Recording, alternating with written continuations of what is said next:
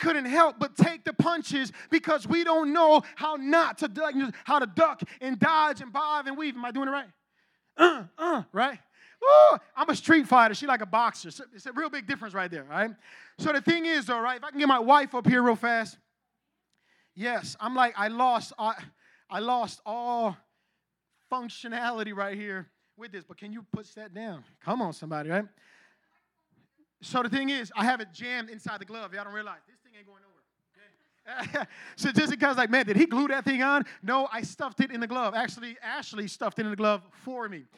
But I want to dive right up in here into this today's sermon, and it's called, in the sermon series, if you guys first time visiting here, hey, first time visitors, anybody out there? Raise your hand. Hey, oh, right here in the front. Hey, how you doing? Anybody else? Where my slingshot peoples at? They still here? Slingshot, where you at? They left? They left. Pray for them, okay? So, hey, new visitor. Hey. I'm not crazy, okay? It's okay. My name is Pastor Steve. I'm the youth pastor here, and we've been going through a sermon series called The War Within Us. And this war, as we've been learning, has a lot to do with the battlefield of the mind, right? And so today's sermon is called Discipline. Somebody say discipline. Amen. And knowing that, thinking about what's going on, Jimmy right here, gloves on Pastor Steve, is happening, right? Let us bow our head and close our eyes. Amen? Let's pray. Father, in the name of Jesus, God, we ask right now, God, that you would have your way in this place, God. Lord, that you would give us the tools, Lord God, that we need to conquer and win, Lord God, and from a position of victory, God, the war within us, God, that attacks our mind, God. Lord, teach us, guide us, and lead us by the power of your Holy Spirit, God. And I pray, Lord, that you will speak to every heart, every mind, every spirit today, God, in this place, in the name of Jesus, God. And may your name be lifted up, God. Lord, we thank you and we praise you, God, in Jesus' name. And everybody says, amen. Come on. So last week, how many people were here last week? Right? A lot of people here last week, but I want to go over for the people that weren't here last week. Last week, we talked about humility versus humiliation, right? And so we learned that humility was the same as being poor in spirit, as spoken of by Jesus in Matthew 5:3. Blessed is the poor in spirit, for theirs is the kingdom of heaven. And so we learned that we must practice humility, or the ability to be humble and submit ourselves to the Lord during humble circumstances. And so becoming poor is to become rich in the Lord while in this world. And so we learned that we, me, you, I, all this, right? That our greatest enemy, that we are our greatest enemy who we fight and war with and against to be humble or to operate in pride that leads to humiliation, which means shame or embarrassment. And so we learn to defeat the me that wars within me. We must be and practice humility. That's some bars right there. You guys ready to hear that again? Somebody needs to hear that, man. Like, dude, I'm going to put that on my mixtape. Check this out. We learn to defeat the me that wars within me. We must be and practice humility. Come on, somebody. So we got to be God dependent in all things and get ourselves out of the way that God may have his way by stop assuming we are rich in knowledge, wisdom, and understanding and or materials, and choose to give up all to gain Christ during trials and life on earth. We recognize that the war with ourselves and its need and demand to do what self wants to do, and came face to face with the need to humble ourselves unto Jesus. How many people remember that? Amen? We got about one person. Let's try this again. How many people remember that?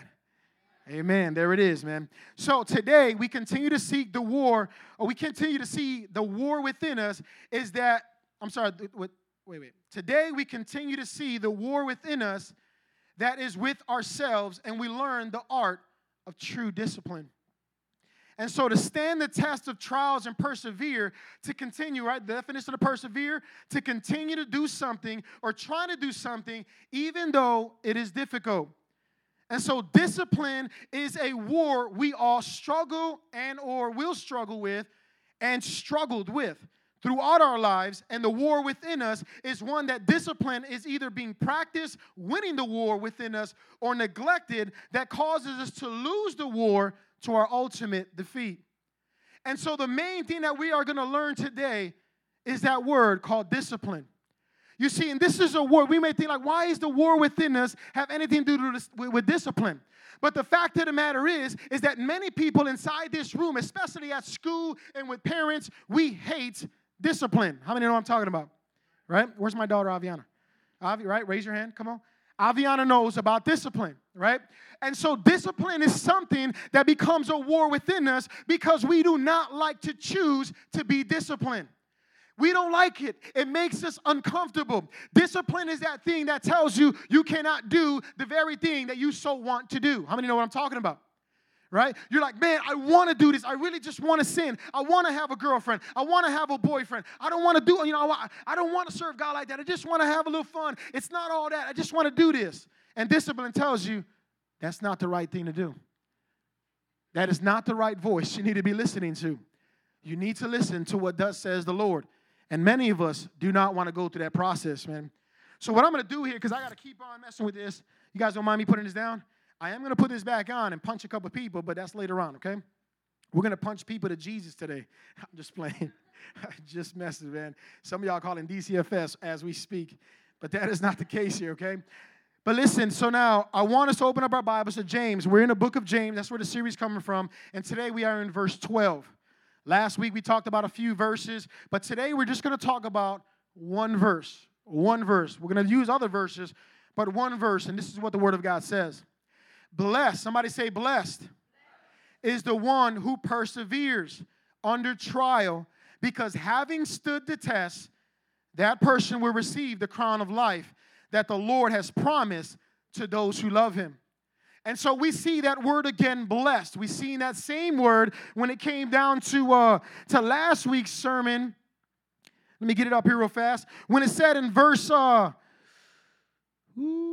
where's it at? We use Matthew 5:3 where it says, blessed is the poor in spirit. And then today we see in verse 12 that it says, blessed is the one who perseveres. And so God is telling us that it is a blessing to stand on the trials. It is a blessing. And see, the thing is, for many of us, blessing and trials do not go together. It's like, no, dude, I want the girlfriend. I want the boyfriend. I want to smoke weed. I want to have sexual encounters. I want to do all these other things. But I don't want what comes after that. I don't want the discipline. I don't want to get in trouble. I don't want the reactions that come after my actions. I want to do these things, but I don't want the consequences of them. You guys understand what I'm saying? But see, with this one, it's saying, according to God working through James, he says that blessed is the one who perseveres in the trial, because having stood the test, that person receives the reward. So blessings and perseverance are all in the same boat. But many of us just want the blessing part, but we're not willing to go to the perseverance so that we can grow and become mature and complete and to receive the blessing or the reward that comes afterwards, but we just want the blessing part. You see, we want to come to Elevate, we want to do our thing, but we don't want to commit to the laws of God, or should I say the Word of God, right? Man, I want to be a Christian, but I don't want the rules and regulations of it. I just want the friends of it. I just want to hang with Ezekiel and chill out.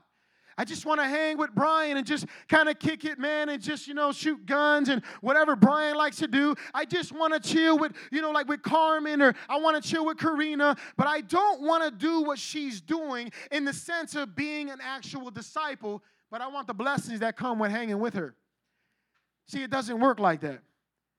Because blessed is the one who perseveres in the trial. And so the definition of blessed is this, according to Amplified Bible, is to be happy, spiritually prosperous, favored by God. You guys hear that? Anybody their favorites, like to their parents? Like, man, my mama favors me. I don't know about my brother, but my mama favors me. Right? Anybody in here? We got a couple people, right? Ezekiel was like, yes, dude, she just hooked me up yesterday. My sister kicked her out. I took her room. It's going down. It's like, this is what's going on, right? But I see you, Corey.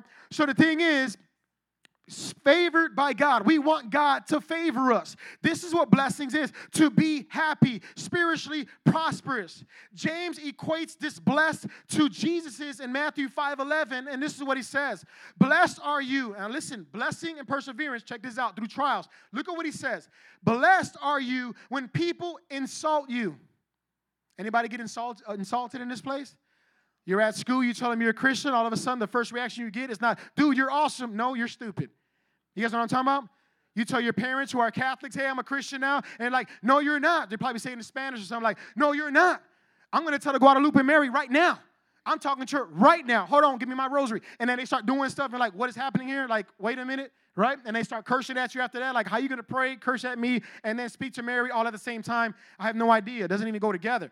But this is what happens. And so they begin to insult you. But God, Jesus Christ, right, the Son of God, God himself is saying you're blessed when people do that. And so in order to be blessed, we had to go through some insults. Do you guys understand what I'm saying? It doesn't come like one without the other. No, it comes together. Blessed is that one who gets insulted by other people. And then he goes on, he says, who persecutes you, right?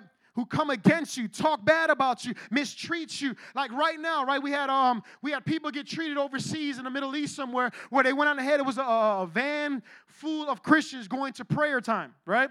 Anybody go to prayer time in this place? Right? We had prayer time today, right in the beginning. So imagine that we're in prayer time, but they're in a bus headed to prayer, and a bunch of gunmen come out and kill everybody.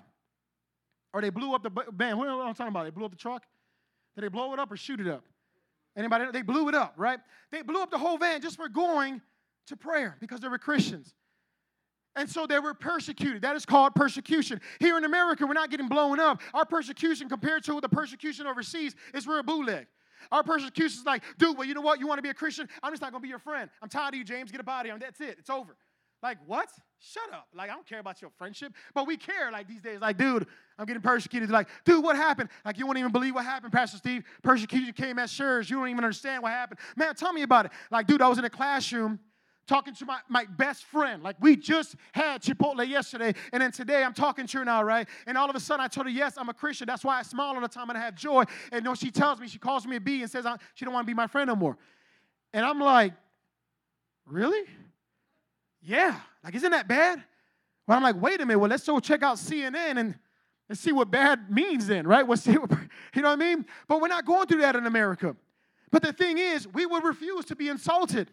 We will refuse to go through persecution as though we're getting our heads cut off or being blown up in vans and trucks.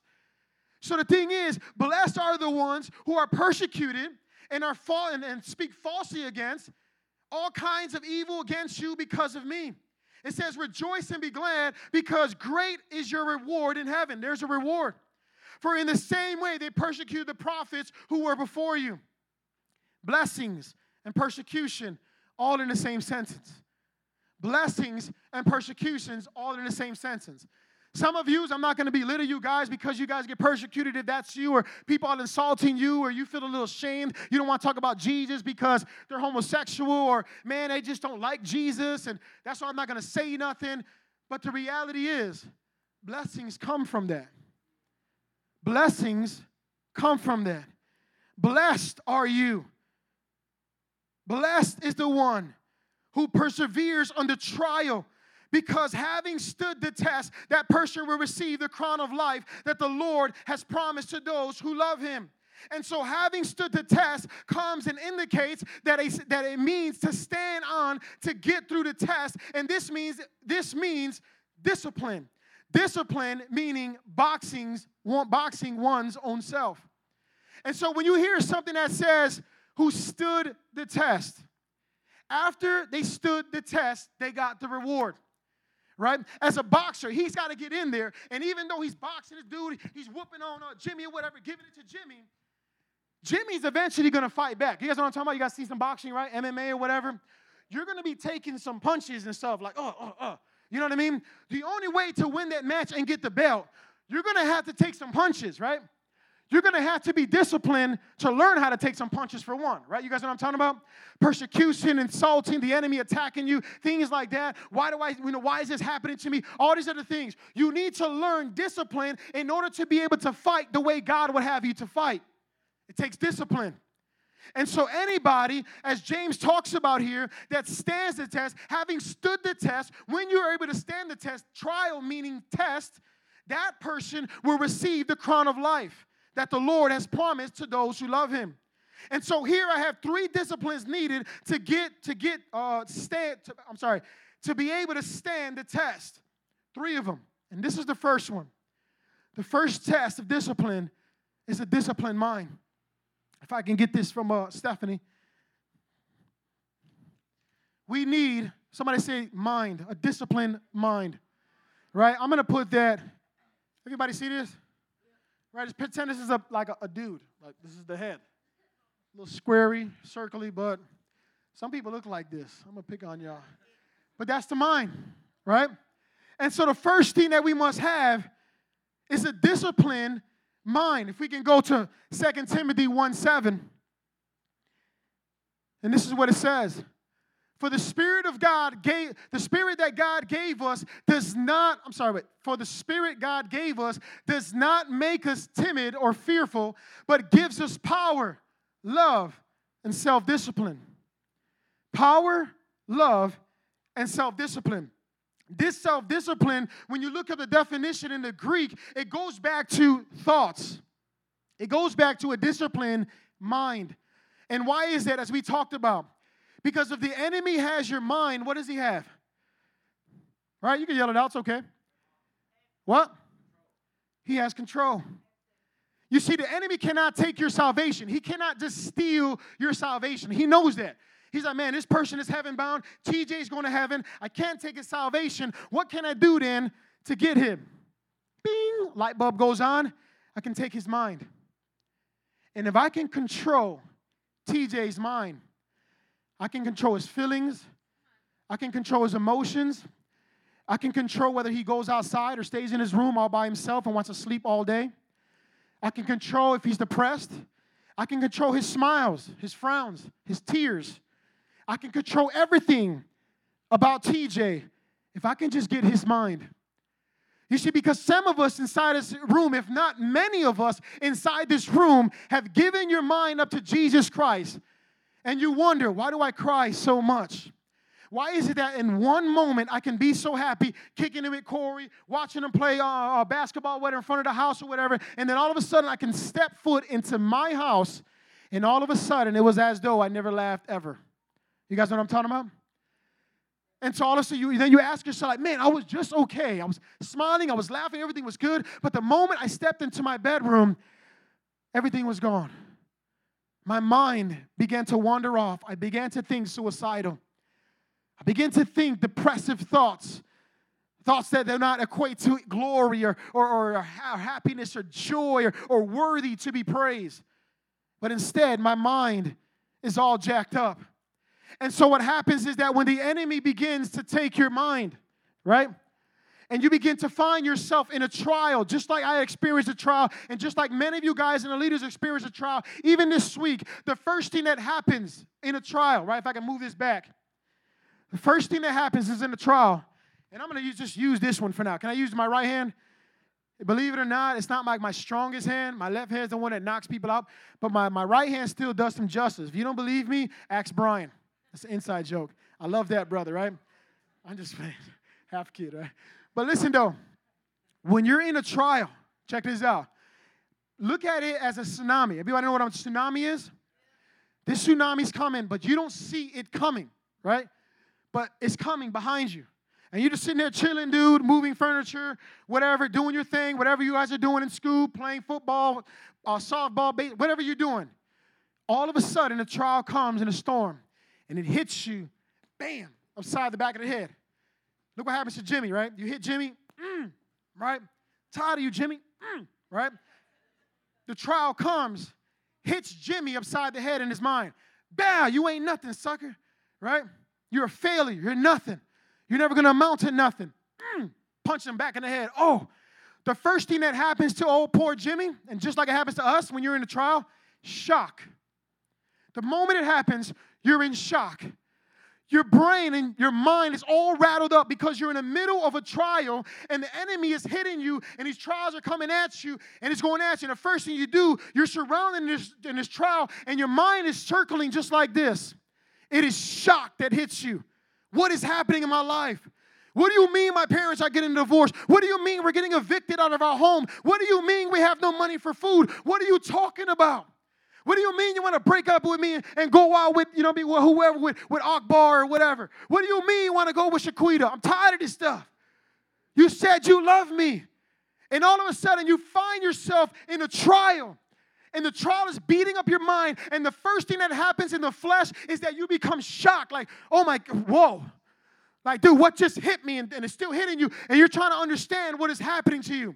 The next thing that happens is that you begin to panic.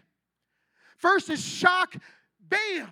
And then all of a sudden the sweating starts happening, right? If I keep on beating up Jimmy, he's going to start swelling up. Maybe not this Jimmy, but a person, right? He's going to start swelling up, right? And so what happens is first is shock, like, dude, this dude just punched me in the face. Right? You're sitting there. The next thing that happens, right, according to what God had given me, is panic. You start wondering, what am I going to do? Where am I going to go? How am I going to pay my bills? What do you mean? What do you mean you're going to break my heart? Like, where am I supposed to go? Who am I supposed to call? Who am I supposed to text? Who am I supposed to Snapchat? Like, what am I going to do? What is going to happen now? And we begin to panic, and we're going back and forth. Instead of calling on Jesus, we're calling on everybody else but Jesus. TJ, help me, dude. Like, I don't even know what's going on, man. Carmen's acting crazy, dude. She chased me out the crib. I don't know what's happening, dude. She done lost it. And Carmen's in the crib just chilling. She took over my Xbox, and that's really what I'm talking about. It's like, oh, my goodness, she took my game, dude. And then the next thing is this. Listen, the flesh. When we don't look to God, the flesh kicks in, and the last part is impulse. Impulse is where the devil wants us to be. Impulse. What is impulse, Pastor Steve? Impulse is when you get whacked, and your reaction after that, you start making decisions or doing things just off of impulse. Right? Like, dude, you automatically throw like a bogus hit, like, and they're looking at you. They got you on like a Facebook Live. Like, dude, what kind of fighting are you doing, dude? They just punch you square in the face, and you just, you know what I mean? And now you can never take it back because it's on live. You guys know what I'm talking about? It's like on live fight, like Facebook. Like, man, dude, I can never take that bogus first swing I did on Pedro. Like, he punched me, and I was like, oh. You know what I mean? But it was an impulse. It was like a natural reaction, right? And so what happens is when you find yourself in a trial, how the enemy attacks you or just a natural fleshly thing that happens is that you first get shocked. Bam! And he's like, oh, my goodness, what just happened? What's going on? I can't believe this is happening. Why is my kids acting like this? What is going on? What do you mean they're doing this? What do you mean they're doing that? You get shocked. And then after that, you start acting all panicky. Man, Joe, how are we going to handle this stuff? Babe, what's going to happen? What are we going to do about it? How are we going to get past this? How can we get out of this? And then we start making impulse decisions. Pedro left me. I'm going to go with his best friend. Where's Daniel? Right? We start making impulse decisions. We try to find the fastest way out of the trial. When, as we learn in the preaching, is that we're not supposed to find the fastest way out. We're supposed to find the fastest way to Jesus. To pray for wisdom so that we can ask God, God, I'm going through a trial right now. Give me wisdom so I can know why I'm in this trial, so I can make it to the end and end up mature and complete and gain the rewards of the crown of life. And so what happens when you're automatically in the trial is that you start going through the shock, through the panic and impulse. And dudes are punching you. There's a war going on. You're in a fight. Bam, bam. He's getting you. He's throwing all type of jabs. You're like, dude, I didn't even learn this stuff. I don't even know how to fight. And you're sitting there, don't know what to do. And you start making fast decisions. You start making decisions. Check this out. You start making decisions, eternal decisions, while you're in a temporary trial. And so for many of us, we walk away from God. We make an eternal decision in a temporary trial. And because these things are coming at us, it got us in shock. We don't even know where to go. Panic sets in. And then by impulse, we make a decision and say, dude, I'm going back to the hood. Dude, I'm dropping out of school. I'm gone. I had a guy today, just today, he's supposed to graduate in 2 weeks, just today. Because he was failing one of his classes. He still had 2 weeks to make up that class. All he had to do was do a couple pamphlets, and he would have been graduating, right? He comes in, gave up. He comes in with 5 bags of weed. Reeking of weed. And I'm like, dude, you smell like soap and weed. Like, what is that? What did you do? Like, you bathing and stuff? So sure enough, he had the weed on him. He got kicked out. They called the police, and he was gone. He's not graduating at all. Lost all his credits for this quarter right now. And because he was in a panic and he had a 0, he was getting beat up in this trial, that he gave up and went back to the hood and started selling drugs and got kicked out today out of high school and not graduate. He got to come back now in the fall and hope that we accept him and that he can graduate from there. But he's 21 years old now. He made a long-range decision, right, that will affect his life now because he was in a temporary trial. And see, most of us here, some of us here, are making eternal decisions to turn away from God because it's getting too tough, because you're in a temporary trial that God is trying to mold you and build you up in. Is that you? And so the next one is this: discipline of self-control. If you can go to 1 Corinthians 9, 24 and 25, and this is where we're going to start the boxing. This is the part that I like, right? I want to fight, right, Brian? And this is what this says. Do you not know? Listen to this now, right? You guys can see it up here, right? Everybody can see this? Do you not know that in a race all runners run, but only one gets the prize? Run in such a way as to get the prize. Everyone who competes in the games goes into strict training. What do they go into? Discipline. That's what that means. They do it to get a crown that will not last. But we do it to get a crown that will last forever. And so the first thing that happens, right, is that we're in this thing, right? We know that we're in a race. We're trying to get the crown, but we need self-control. See, we're in the trial, our disciplined mind. We need to get that under control. And so now it's the ability to say no to self and yes to the things of God. And so these 3 things that happen to us is that it affects our emotions. We begin to get uncomfortable, and we become selfish. You see, many of you guys know that I was saved in prison, right? I was locked up, gang chief. I was sent off. I didn't care about Jesus. I wasn't raised as no Jesus freak, but I was saved in prison. And listen, I got saved in 1999 in the summer inside a jail cell when God called my name. I was a gang chief, and my mind was not on Jesus. I had no discipline. I was reckless. I had knives on me that day, matter of fact, man. Like little prison knives or whatever you call it, right? Don't ask me to make you none. It ain't going on. Look on YouTube. You'll see what I'm talking about. But listen, I'm on this thing, and I'm putting, this tissue in the van or whatever. Summertime, it blows out cold air. All of a sudden, I hear God's voice say, come to me. I went to the door. Nobody was there. I hear the voice again. And it says, open up the Bible and read the first thing you see. When I opened up the Bible, first thing I read was, why are you afraid of mere man when I am your God? I grabbed that Bible and I threw it across the cell. And I sat there. And that day I got saved. I went out, I dropped my flags, I stopped game banging. Well, how many know they didn't release me out of prison because I got saved? You guys know what I'm talking about? I was in there 3 years. 3 years fighting this case. And you would ask, well, how did you do it? How was your mindset? How were you disciplined and self-control? See, it's real easy. You're in prison. It's 24/7 gang bang mode. 24/7 people cursing. 24/7 people trying to find out how they can kill you, how they can steal your stuff, how they can mistreat you. 24/7 of some straight up psycho stuff, right? Just always on it. 24/7. Like you don't know who to trust. Can't trust nobody but Jesus, right? Or somebody that you grew up with or something, right? And so the thing is, we must understand, right? Without a self-controlled mind, I'm going to tell you about my life. Without having a sound mind, right, I would have never made it. But see, what happens is that when you're saved and you begin to go to Jesus, and I was in a trial for 3 years, right? So the only way I was able to get through there and grow to become a man of God that I am today, how many know I needed a sound mind? I needed a disciplined mind. I could not think about the fact that they were trying to give me 40 years at 85%. Any mathematicians? 40 years, 85, I would still be in jail right now. You would not have a pastor named Steve Ramos here. None of that. I'll be locked up right now. I wouldn't even have kids. Where's Aviana? She wouldn't even be there doing that at all. She would not be alive. Do you guys understand what I'm saying? If they would have found me guilty, she would not even exist. It would be no Aviana. There will be no Carmen, Steven, Ramos family. None of that. But I want to tell you what happened to me. While I was in there, I got a sound mind from Jesus, that he gave me the ability to have discipline in my mind so that I no longer looked at prison the way other people looked at prison. It became a boot camp for me. Do you guys understand what I'm saying?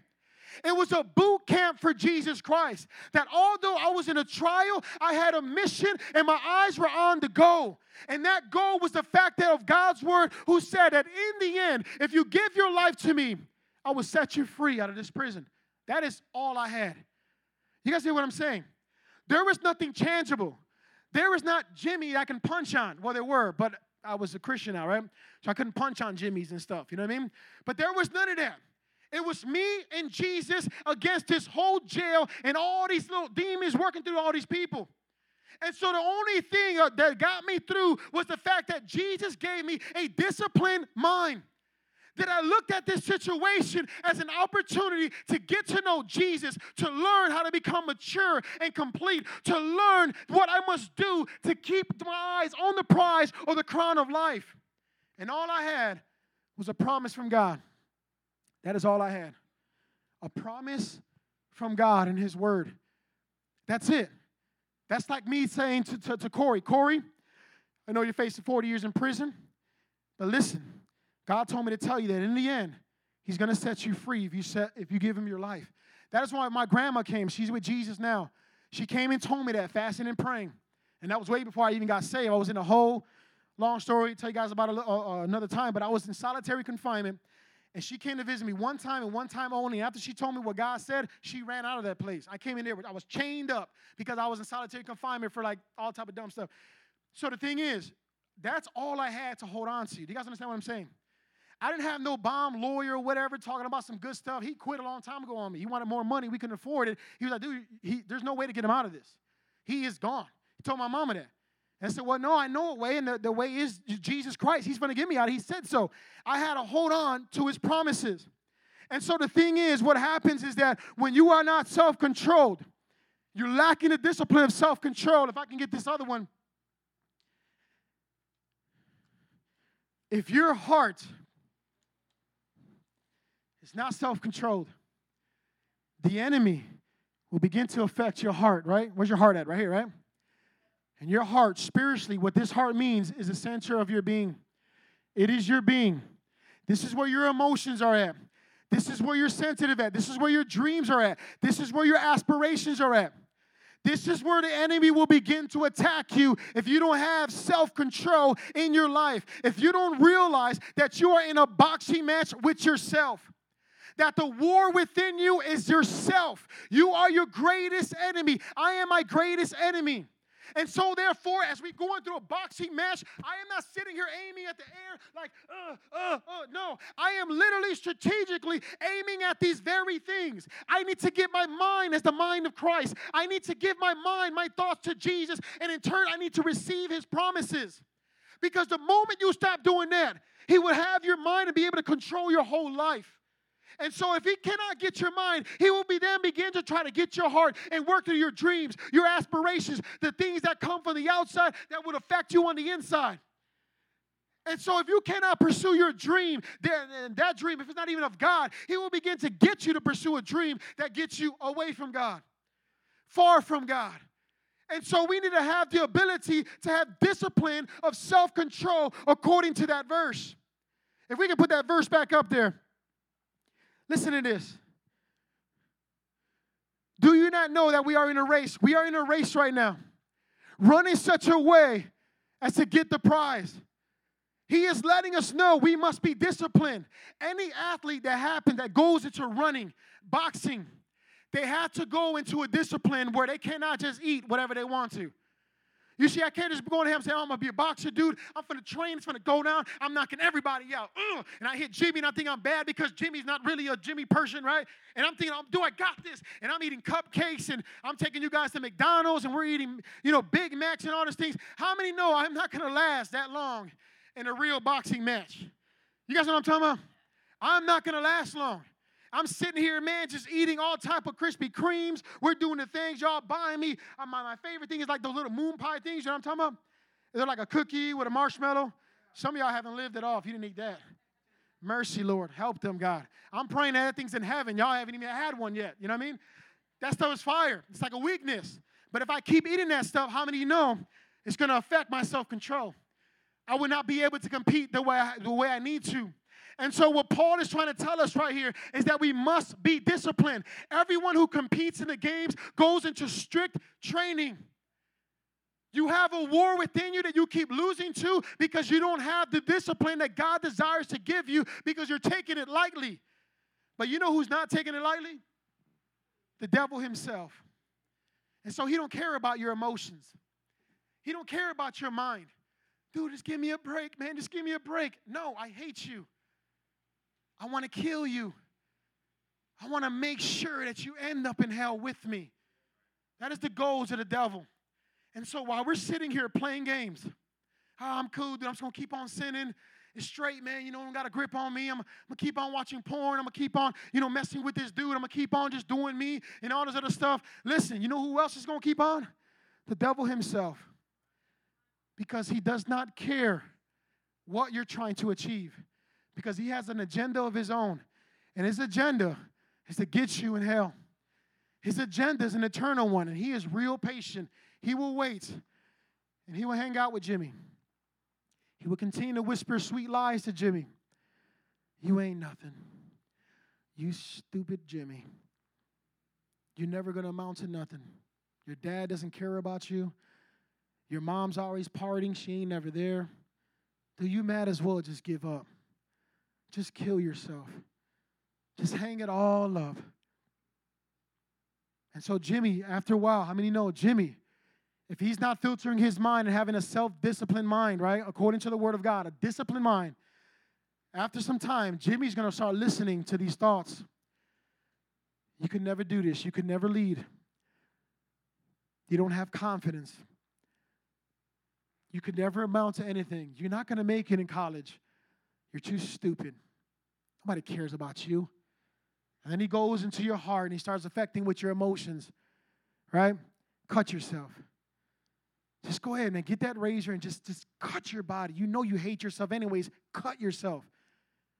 And then he gets you into a washroom. You grab a razor blade and you start cutting your legs. You start cutting your stomach. You start cutting your arms. Now you're afraid to show people your arms because you got all these slices on your arms. And he's constantly hitting you in your mind and in your midsection, your heart. And he's just punching you. Don't care. I don't care. And we're taking these beat downs. And all along, you never went to God. And you think you can do it on your own. And God is saying, no. Listen, you need to be disciplined. You need to go into strict training. You need to start beating your body up. That when these thoughts start coming in, you start hitting your body literally, not literally. Some of you guys come back next week, got black eyes. Like, Pastor Steve, look, dude, I've been whooping myself. Black eyes and stuff. I got the police walking behind you. They're like, dude, they said you told them to do this. They're lying. I run on the, it just goes from there.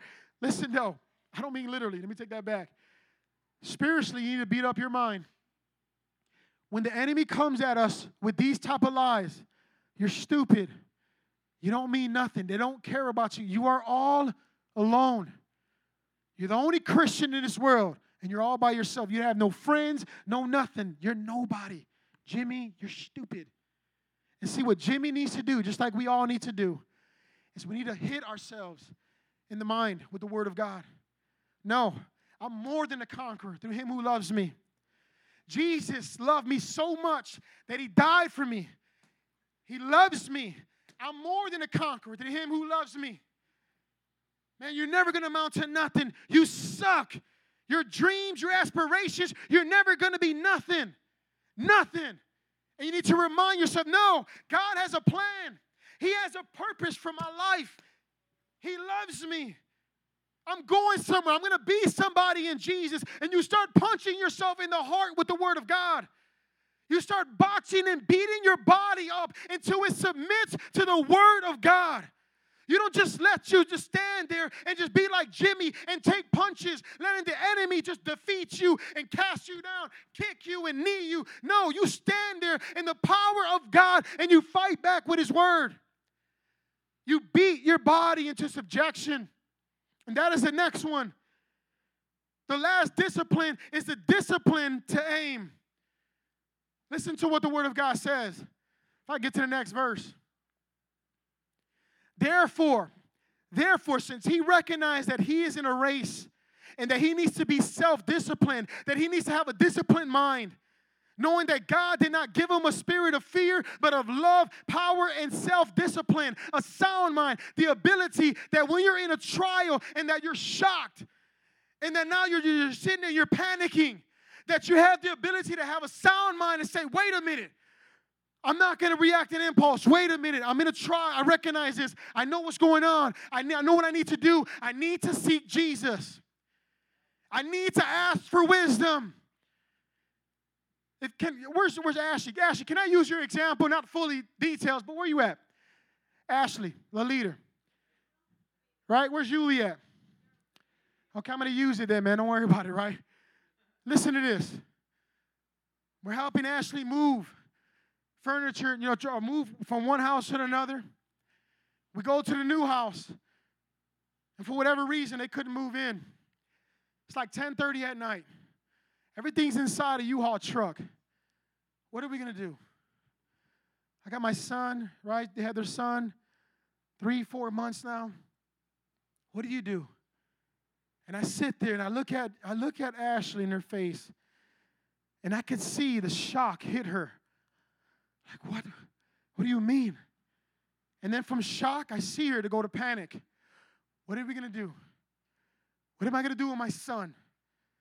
Where am I going to put my family? What am I going to do? And then it goes to impulse. We need to hurry up and get another apartment. We need to hurry up and do something. We have to do something. Come on, babe. Let's do it. We have to do something. And literally, I'm like, Ashley, you're in a trial. You're in a trial right now. You're being tested right now. And what you need to do, actually, you need to ask for wisdom. And ask the Father, our Father in heaven, God, why am I going through this, Lord? What do you want me to learn? What do you want me to get? And he will speak. And so after that, man, they had their peace. They had their sound mind. Their minds were not all over the place anymore. They began to discipline their mind. They began to be self-control. Like, no, I'm not going to let emotions take control of me. I'm not going to allow myself, even though I'm uncomfortable right now in this situation, I'm not going to let it dictate how I act or react. I'm not going to let it do that. And I'm not going to be selfish right now. I'm not going to only just think about myself. I need to think about what is God trying to tell me. How do I need to learn from my family and for others and even youth that when I see the youth on fire, am I going to look at them and just cry? It's a selfish person. It's all about me, you, woe is me, woe is me. No, I don't got to be selfish. And then lastly, they had to aim themselves, discipline and aim. And it says this, therefore, since I know I'm in a race, since I know that I'm boxing or whatever, that I need a strict discipline, this is what he says. I do not run like someone running aimlessly. I'm just not running all over the place like, dude, what am I supposed to do? What am I supposed to do? Like, help me. No.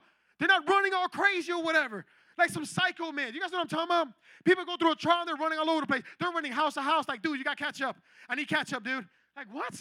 Like, dude, take McDonald's package. I don't know. They're like, just what are you doing? They're running all over the place. They're running trying to get wisdom from the world instead of wisdom from God. Dude, what can I do? Can you borrow me money? They're going to all type of shops. They're getting money out of the fast cash places, putting themselves in debt, all because they failed to say, God, give me wisdom. And so they're running aimlessly. Then he goes on and says this, I do not fight like a boxer beating the air. No. He's not sitting there talking about, how do I fight? Where do I aim, dude? Who is my enemy? What is going on? No. He says, I do not fight like one boxing the air. No. I strike a blow to my body. I make it my slave. This is what he says. I strike a blow to my body. If my mind is acting crazy and wants to think about things I'm not supposed to think about, then I begin to give it blows to my head with the scriptures. No, I will not think on unholy things. No, God has a plan and a purpose for my life. No, I will not. Oh, my heart's acting crazy. Do I feel like I'm hurt? I don't know what's going on. I'm having a panic attack. No, I am a man of God. I am a conqueror. And I begin to beat my body and make it my slave so that I don't listen to the body. I don't listen to the impulses that the body gives me. No, I make it my slave so that after I have preached to others, listen to this, I myself will not be disqualified. You see, it's real easy to tell somebody what they need to do in their problems until the problems are on top of you. It's easy to tell somebody, dude, you're going to be okay, dude. Don't even worry about it. You're good, dude. Pray, do all the spiritual things in the cartwheel. I'll see you next week. It's real easy to say that.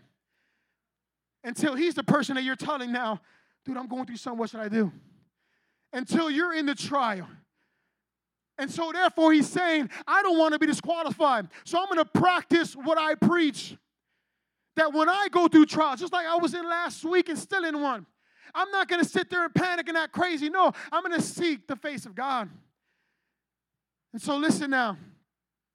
We must have the ability to aim and stay focused on our target, such as the crown of life.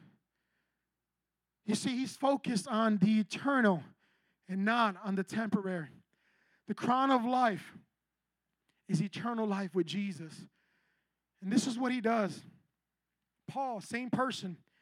The first thing he does is this. Set your heart. Your heart, that heart. You set it. If you can go to Colossians 3:1, that's what the Word of God says. If I can get that other one, Stephanie. The last thing we must beat up is this body. You see, we are our greatest enemy. We. You may think, you know what I mean, that the person that just left you is your greatest enemy. You may think that your classmate's your greatest enemy. The one who just gave you a 0 or no credit in your class, in your school is the enemy. No, we are our greatest enemy, the one you look in the mirror. Because we're the ones who send ourselves off.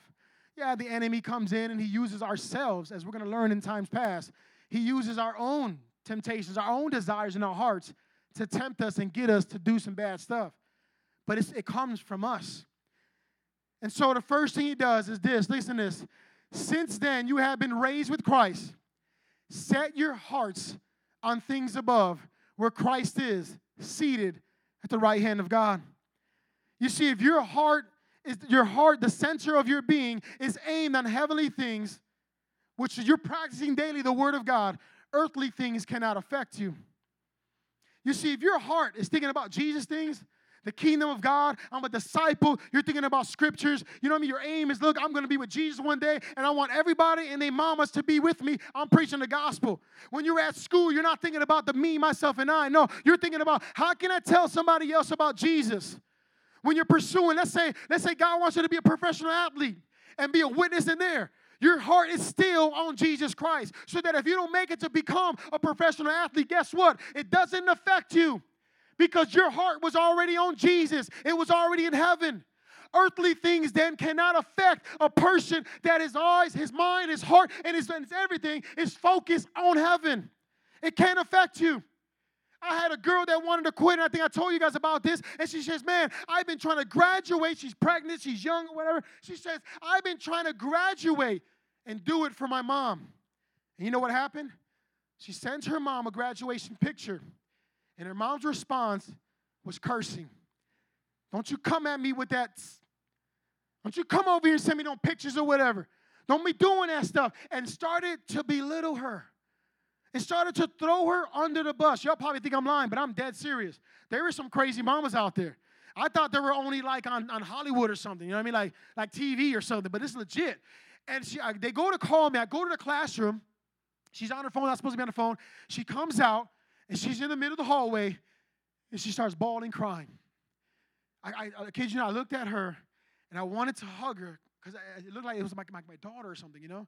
Little girl, pregnant, and she makes it to the locker room. I was like, man, well, I'm going to take this girl, put her in the locker room, there's a camera, you know what I mean? She can't blame me for nothing, right? Camera's right there. And she gives me her phone. She's like, Mr. Ramos, look, man, look what my mama did. Look what she says, and I'm reading this stuff, and I'm like, God, have mercy. And she says, I was doing all this for my mom, and now I quit. I quit. And she started cursing, freak you, me. I'm like, I'm trying to help you. Freak you, school, principal, and my diploma. I'm gone. Slams her locker, runs out to school. Before she did, I had a chance to tell her something, just like I'm telling you guys. You should never do nothing for somebody else, especially goes, because when that somebody else is gone, you have nothing left. And I said, you try to do it for your mom, but now when your mom drops the ball and she's not around, what do you have left? Nothing. And I said, you cannot do this for your baby daddy. You cannot do this for anybody. You need to do this for yourself.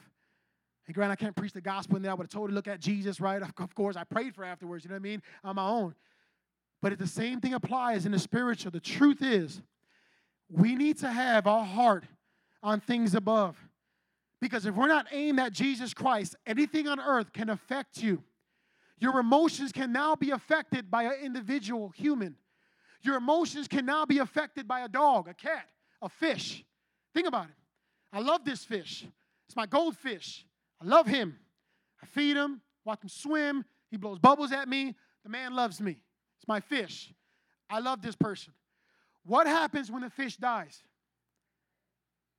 Huh? Of course you buried her. No, but when the fish is gone, what happens to you? Right? You want to cry. She wants to freak out. Now she's in there. She's trying to fit herself in the toilet, get the fish back, resuscitate him back to life, like doing crazy stuff. The point of the matter is, you're loving this fish, this earthly object, this earthly thing, this earthly animal, just like a human being. But the moment that earthly thing goes sour, you have nothing left. Now you're sad. Now you're affected. And so therefore your heart is now affected because it's on earthly things rather than set on heavenly things. And the next one is to set your mind. The next verse, please. Set your minds now. Colossians 3:2 says, set your minds on things above, not on earthly things. So if your mind is on earthly things, which is eternal things, heavenly things, then earthly things cannot affect you the same way with the heart. You see, the trials come, and they're always going to come. No matter if you're a Christian or not, you're going to go through bad things, but I'd rather go through it with Jesus Christ because then I benefit from it. I get a crown of life, eternity in heaven. And so the thing is, because I'm disciplined, my heart and my mind is on Jesus Christ, this body cannot affect me either now. And whenever time it rises up and wants to do its own thing, it wants to take eye for eye, tooth for tooth. He talks about me, I smack him. He smacks me, I hit him with a bat. And it goes on from there, and the body wants to do everything opposite of what Jesus wants to do. Our job is to say, no, I beat you into subjection. I'm not going to listen to you. I am going to listen to God. That is the last one. If we could all stand, we must mortify, or mortification, the action of subduing one's body. That's what the definition is. The action of subduing one's bodily desires by self-denial or discipline. That's a definition of mortify. You see, when Jesus Christ died on the cross, he killed the body. He mortified it. Whenever he was tempted, he denied the desires. If I can get somebody on these keys or something. And so therefore, when your body comes up, we must deny its desires to want to do what it wants to do. We deny it by choosing rather to do the things of God, to practice what you preach, to walk as a Christian just like you claim to be. And so is it going to be easy? No, it's not. Because trials hurt. Trials cause the body to react with feelings and emotions. But that's why we don't draw off feelings. We beat this body up. We box ourselves and say, no, I'm going to honor God. I'm going to seek Jesus' face. And so in conclusion, the Lord has promised those who love him, James 1:12, the ending of that verse. He promises to be with you. He promises the crown of life to those that love him.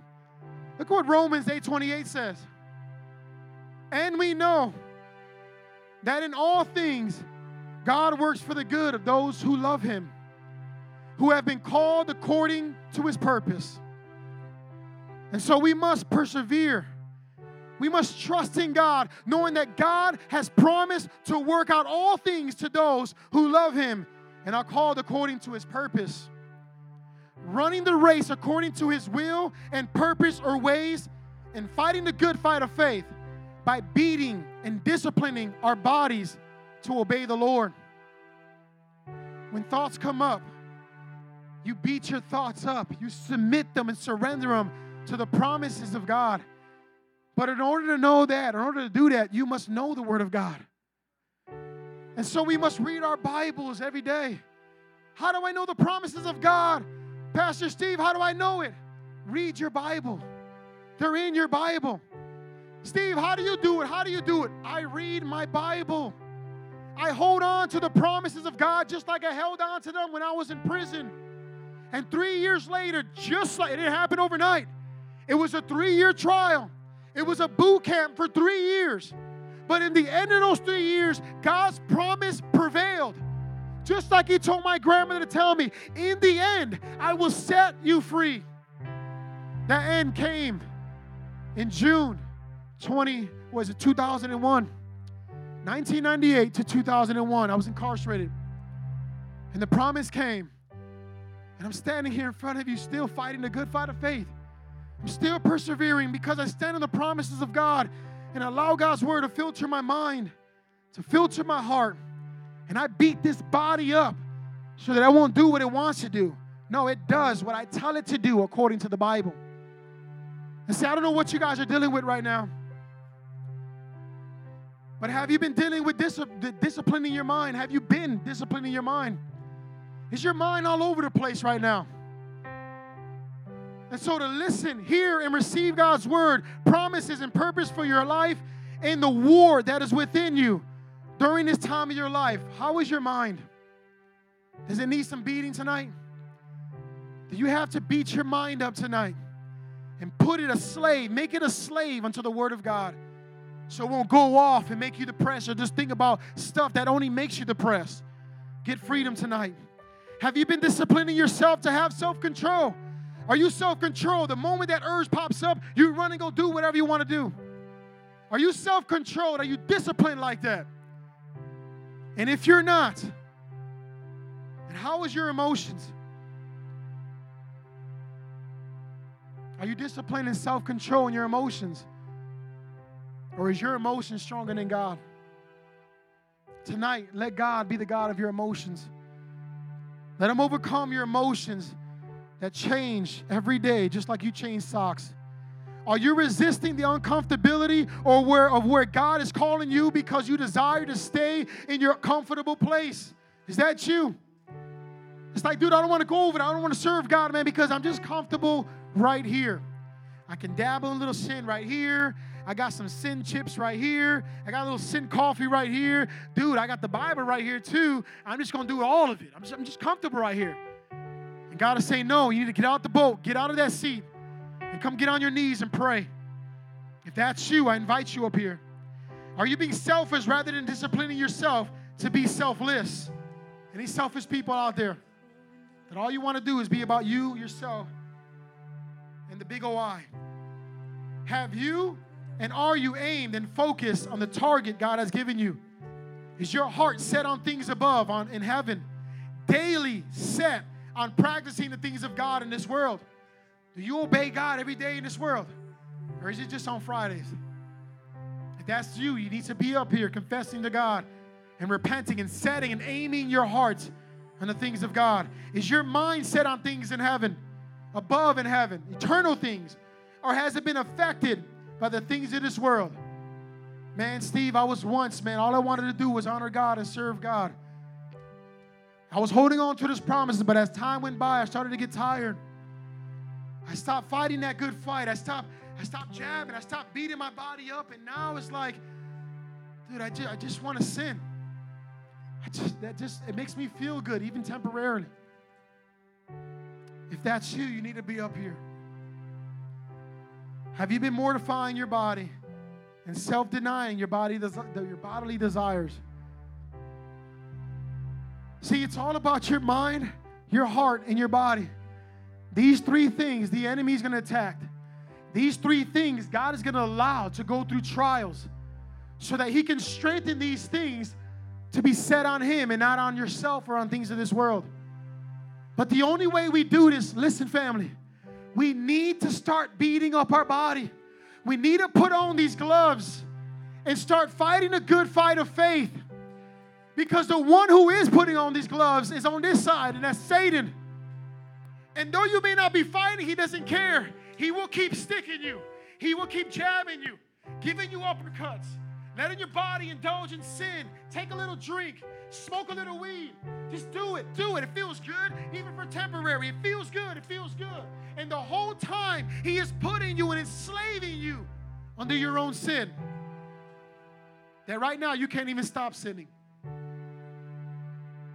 But God can set you free tonight. He can set you free because His word literally can tear these things up and remove them from the hands of Jimmy. And these things can be hidden in the Word of God. Your mind, your heart, even your body can be, instead of used as a slave to unrighteousness, the body says use your body, your instruments, as slaves to righteousness unto Jesus Christ. That is what the Word of God says. Every heart, every head bowed, every eyes closed.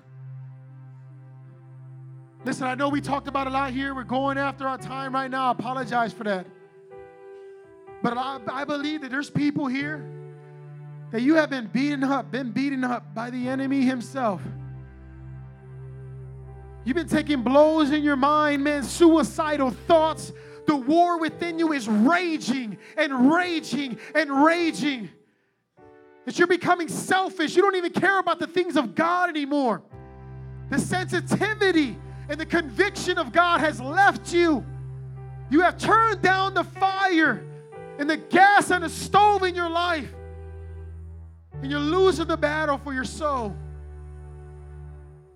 See, because although the devil cannot take your salvation, he can sure trick you to give it to him. He can trick you to giving him your soul. Like, here, I don't want it, you take it. Do whatever you want to do with it. We send ourselves off. But if that's you, family in this place, if you know your mind is not disciplined, I invite you to come up here and put it on Jesus and His Word. If your emotions in the center of your being, your dreams, your aspirations are not set on Jesus, then come, lay Him at the altar, lay Him at the feet of Jesus, let Him have His way in your life. And lastly, this desire, this body of death, bringing temptation and sin with it, if you're caught up in sin, then come and ask God for forgiveness and let Him set you free from the trap of sin. If that's you, I invite you now. I invite you now. I'm going to pray right now. The altar is open. If somebody can come and remove this. Matter of fact, now we're going to leave this here. If you're dealing with some thoughts and your mind is all over the place, come punch Jimmy in the head. Symbolically, punch this fool in the head and say, God, no matter what, I give you my thoughts, God. I give you my thoughts. I beat it and I submit it at your altar, God. If you need to punch Jimmy, come punch Jimmy spiritually, signifying that, God, I give you my thoughts. I give you my mind. If your heart, your emotions are all over the place, then come punch Jimmy in the chest and say, Jesus, I give you my heart. I give you my heart, God. I begin to beat it and make it a slave unto you, God. And if your body is filled with sin, I'm filled with sin, but if you're drawing off sin, and it has taken control of your life, come beat up the body of Jimmy right here that represents the body of sin. Symbolically, punch this fool and say, God, I now declare my body to be yours, to be used for your glory. Let my feet, Lord God, bring the good news of Jesus Christ into my school. God, use my hands, Lord God Almighty, to pray for individuals rather than do cursing or sticking up the middle finger at somebody. Lord, use my eyes to get into your word and to look at people the way you look at them. God, use my mouth on this body to preach and speak blessings rather than cursings. God, use me. If that's you, the altar's open. Father, in the name of Jesus, God, Lord, I thank you for who you are, God, and I pray, Lord, that you would have your way. God, it's not a matter of if trials come, if testing comes. It's a matter of when. And God, I pray, Lord God, that, Lord, as your word says, consider it all joy. As your word says, God, that we know it comes to test us, Lord God, so that we can grow in perseverance and become mature and complete. God, have your way. That when I'm in trials, God, I don't become shocked. That I don't panic, God. But that, God, I will have a sound mind, a mind that is able to pause and to remember you in that storm and not let the storm take me over, God. Not let the storm, oh God, just rage over me and toss me to and fro. But God, let me be able to stand as a lighthouse, God, shining in this world. That yes, I'm going through trials, God. Oh, but I have joy. I have the joy of the Lord inside of me, God. Because they are here to make me mature. They are here to bless me. They are here to make me complete. They are here to remind me that glory is in heaven. God, have your way, Jesus. Start with me, God. Start with me, Jesus. Have your way, Lord. I give you my mind. I give you my heart, God. I lay this body down, God, at your feet, God. Use me, God, to preach your word. Use me, God, to represent you, God. Have your way, Lord. Have your way, God, in Jesus' name. Holy Spirit, we call you right now. We ask, Holy Spirit, fill us up, Lord. Fill up the hearts, Lord God, the minds, Lord God, the vessels, Lord God, of the youth here today, God. I ask, Lord God, let there be Pentecost in this place, God. Let there be a moving of you, Holy Spirit. Break chains, God. Break yokes, God. Lord, I pray, give us the mind of Jesus Christ. Give us your eyes, God. Give us your heart, Lord. Give us your feet, God. Lord, give us, Lord God, your hands, Lord God. You weren't afraid, Lord God, to get them dirty for the gospel. You weren't afraid, Lord God, that when it came down to it, to nail that body in the cross, Lord God. That body, Lord God Almighty, that was given as a sacrifice. Lord, let us be that sacrifice, Lord God, in this world. Let us be that sacrifice, Jesus. Let us beat this body, Lord God, and make it our slaves rather than let it control us, God. Unto you, God. Lord, I ask, God, have your way. Touch every youth in this place, God. Touch every leader, God. Lord, as we go through trials, God, let us not panic. Let us not be in shock. Lord God, let us not make impulsive decisions, God. Let us not treat the temporary as though it's eternal, God. Let us not do that, God. But let us remember you, God. Let us remember your promises. Let us remember that crown of life, Lord God, has promised to us, God. And let us persevere, no matter how hard it is, Lord God, to the very end. That, Lord, when we are called home, God, that you will say those awesome words, enter in, my good and faithful servant. Let us be that, God. I ask in the name of Jesus, have your way, God. In Jesus' name. If you need prayer, come up now. If you need to spend some time with Jesus, come up now. This is a time between you and God. Let the Lord have his way in your life. If you need prayer out there and you're afraid to come up here, it's okay. We're going to meet you where you're at. If you need prayer, raise your hand. We got one person needs prayer out there. So can somebody get us a female? I think it's